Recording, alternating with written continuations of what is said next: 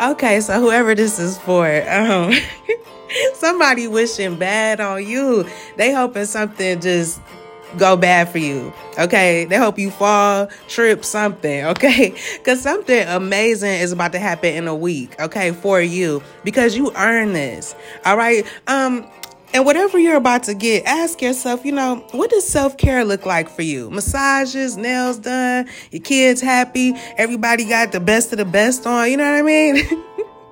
Somebody about to be on drugs because you about to be blessed. Somebody is about to be on drugs because they awakening to the fact that you are not giving in, period. And somebody think you got the best sex, or you about to have the best sex with somebody, not this person though.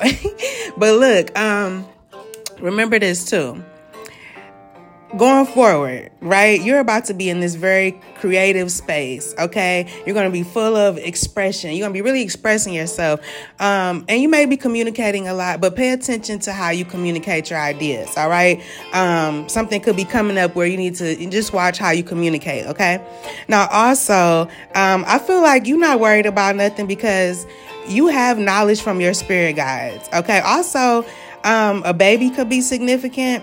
And you could have been dealing with a narcissist, but you're about to be meeting brand new, amazing people. And you're about to receive a lot of friendship offers. Okay. A lot of people want to be your friend. Okay. You're going to meet people on your level.